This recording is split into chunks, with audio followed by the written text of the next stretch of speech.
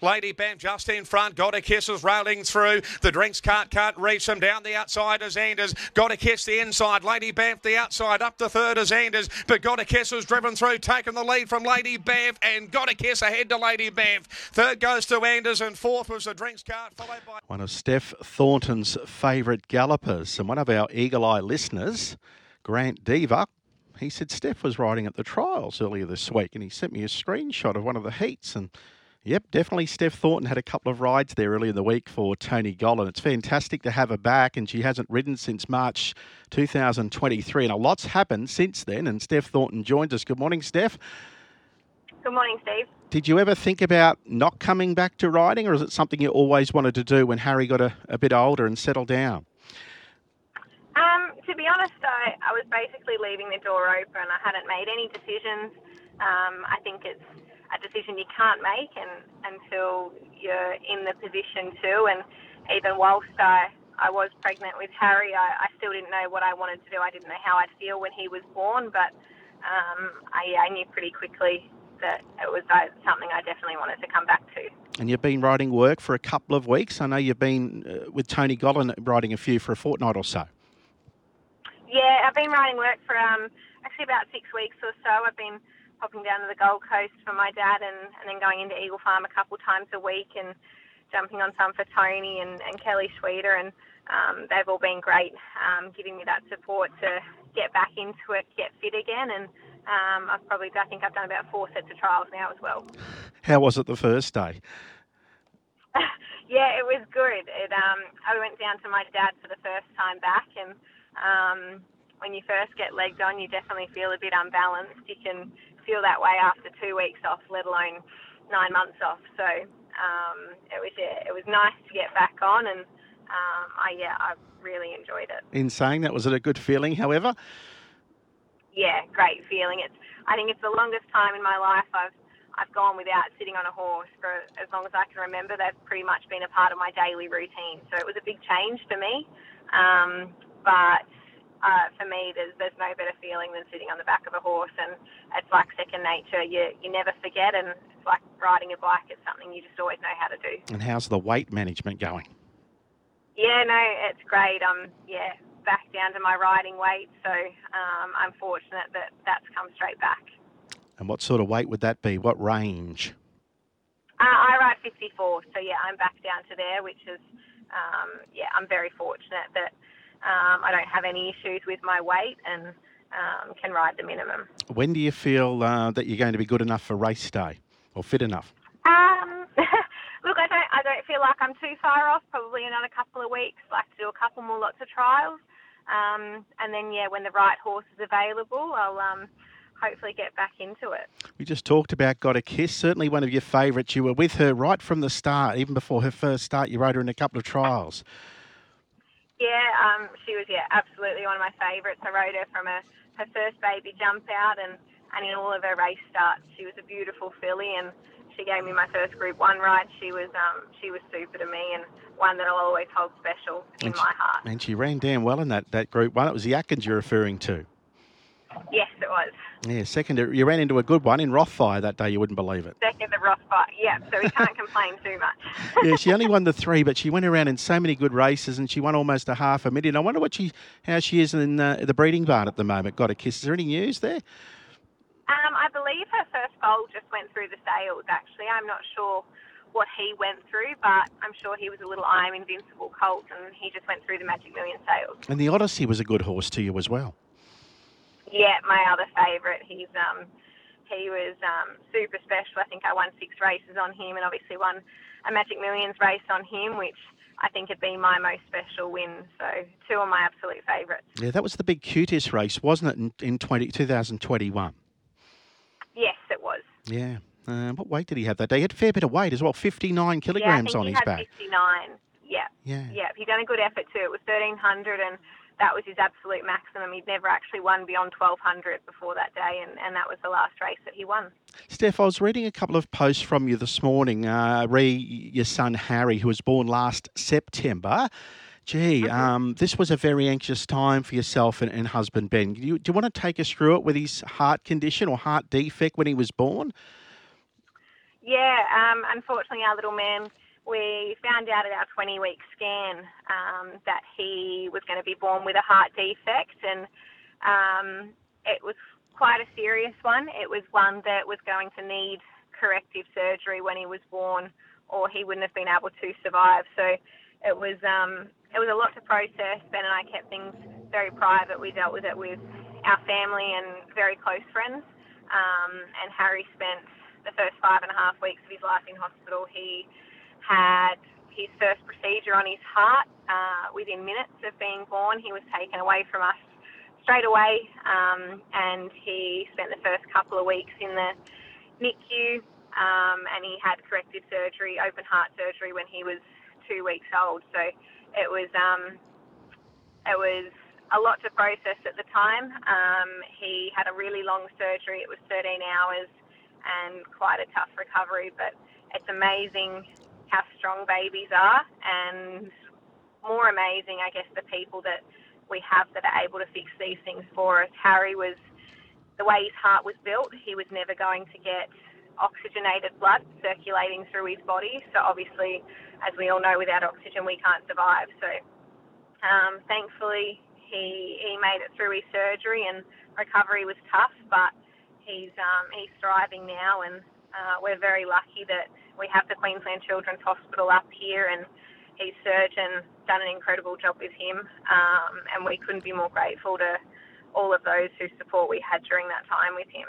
How delicate operating on a baby's heart. You mentioned 13 hours. That would have been a massive team around Harry at that particular stage performing that open heart surgery.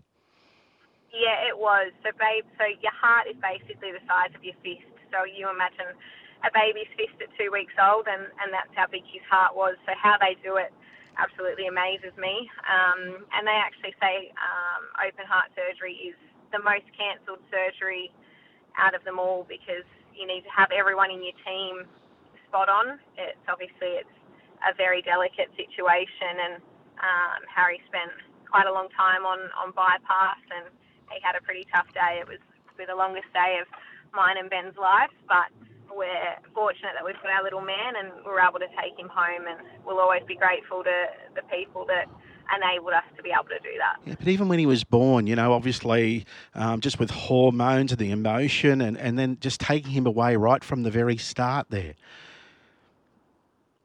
Yeah, it certainly wasn't your normal experience, and it's probably something you can't really explain, and people will probably not truly understand unless you were sort of sitting there with us.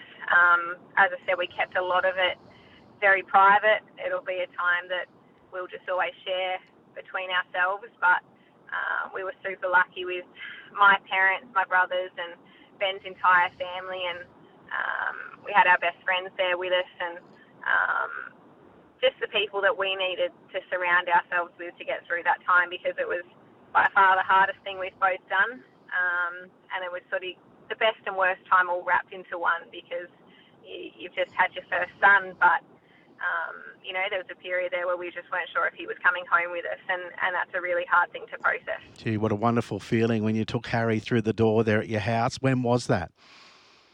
Yeah, so that was 5.5 weeks after he was born, so the end of October.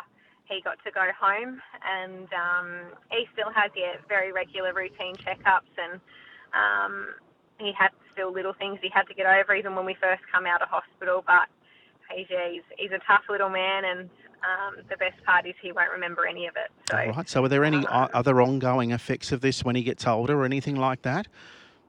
No, touch wood, albeit it was a very serious defect that he was born with. The whole way along, they actually told us it was one of the better ones, because it's something that can be fixed. Bearing that in mind, it's also a surgery they've only been doing for 30 years. So beyond 30 years ago, when babies were born with this, they just wouldn't have survived. So we're so lucky with science and the way things have continued to progress in our lifetime that they're able to fix this. And touch wood, hopefully he's a one and done surgery for him. And who came up with the name Harry, Steph? Ben did, actually. It wasn't even on our list, and we were sitting with him the following morning after he was born. We still hadn't named him, and that was when I had my first hold of him the next day, and we were sitting there, and Ben sat there and said, "What about Harry?" And that was it. It was stuck. Okay. Hey, will you have another one in the future, do you think? Yeah, look, we definitely love to have more kids. When that'll happen, I've got absolutely no idea. So at the moment, my focus is on Harry and on riding, and that's where my focus will remain. Of course, the Payne family gets so much publicity, and deservedly so. They're an amazing family, but your family as well, like in Queensland now, even Boris was in the winner's circle yesterday with Lannick. Damien's going well. You mentioned your dad's moved to Queensland and you're back riding as well. It's something that the family should reflect on and certainly be very proud of, is what I'm saying. Yeah, absolutely. Like, we've always been a part of racing, obviously thanks to Mum and Dad, and we're super lucky, myself, Damien and Boris, that we've all loved what we've done and been fortunate enough to have great success. And obviously Dad was the key behind getting us going. He always gave us the support that we needed to start up, and Mum's one of the biggest players. She's always behind the scenes supporting us. So between us all, and obviously Ben as well, it's very much a family effort, and we're very lucky to be able to do it together. Any similarities in your riding compared with one of your older brothers at all? I think Damien, Boris and I all have a lot of similar traits. The way we ride, obviously Dad taught us all, so we're all taught the same, and I think we ride different in ways, but also very similar. Probably the way we read horses and the way we react to them is very similar. And in saying that, as I said, we're all different in ways too. And both your brothers have done a great job to manage their weight over the years. Absolutely. Like Boris, he's very tall, and Damien's not too far behind him, but they do a great job. And, Damien's lucky. He can obviously still get down to those really light weights when required for big races too. So he can get down to, I think, 50 kilos when he needs to. And obviously Boris, when he needs, like, for him to be able to get down to 54 is a huge effort. So they do a fantastic job, but a lot of people do. It's a hard gig, and not everyone's lucky enough to walk around 52, 53 kilos. So there's plenty of them that have to work hard for it. And what's this superstition you do before trials and races where you touch your head? Tell us about that. What's this?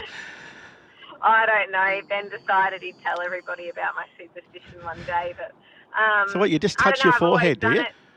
I always touch my forehead before I put my goggles on. So now the whole world will be watching next time I do that. But we've all got them, Something I've always done, and we all have those weird things. It's just whether you admit them and own up to them or not. Yeah, look, it's lovely to hear your voice, and as I said, it's just no doubt you feel blessed, and the reason you publicised the situation with Harry, just to thank everyone involved there, those amazing people. Like, when you think about that surgery and how you stay focused for that long doing something like that, how drained must you be when you leave, these surgeons leave the hospital and so on, Steph?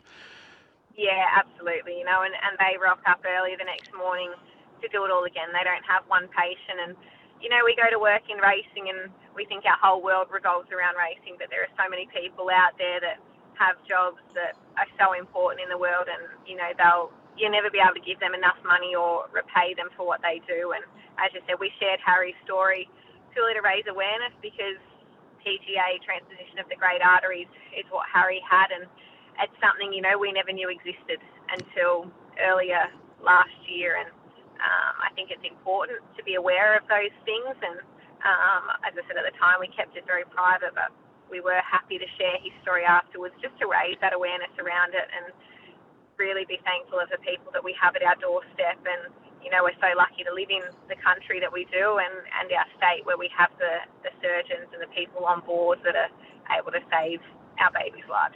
And just with Ben also, just give Ben a rap, and we know he's one of our best in Queensland, and I know that yourself and Ben sit down and watch all the replays. You're very analytical the way you go about things, but he's not only a great rider, but he's also a wonderful communicator, isn't he, off the track, which is so important.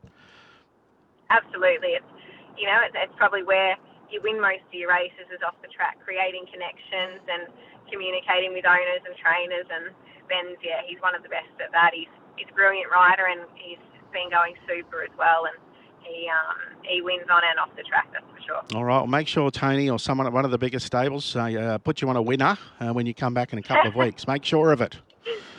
Let's hope. Thanks, Steph. Thanks, Steve. Yeah, Steph Thornton telling us she's on the comeback trail. She's been getting her fitness up to speed and riding those trials that are in the week. And she's been, what'd she say, about 5 or 6 weeks. She's been riding work. Her weight's good, down to her riding weight. And as I said, she hasn't ridden since the 25th of March 2023. And of course, her last winner, I think, was Dickensian at the Gold Coast for her dad. Glenn, I think that was her last winner. Yeah, there you go on the poly track. She actually rode a couple of winners that particular day, and they're both for her dad. I think the other one was called Power Boom. So as I said, she's just a bright young spark, and how scary with young son Harry. But great to know that he's home now and doing really well.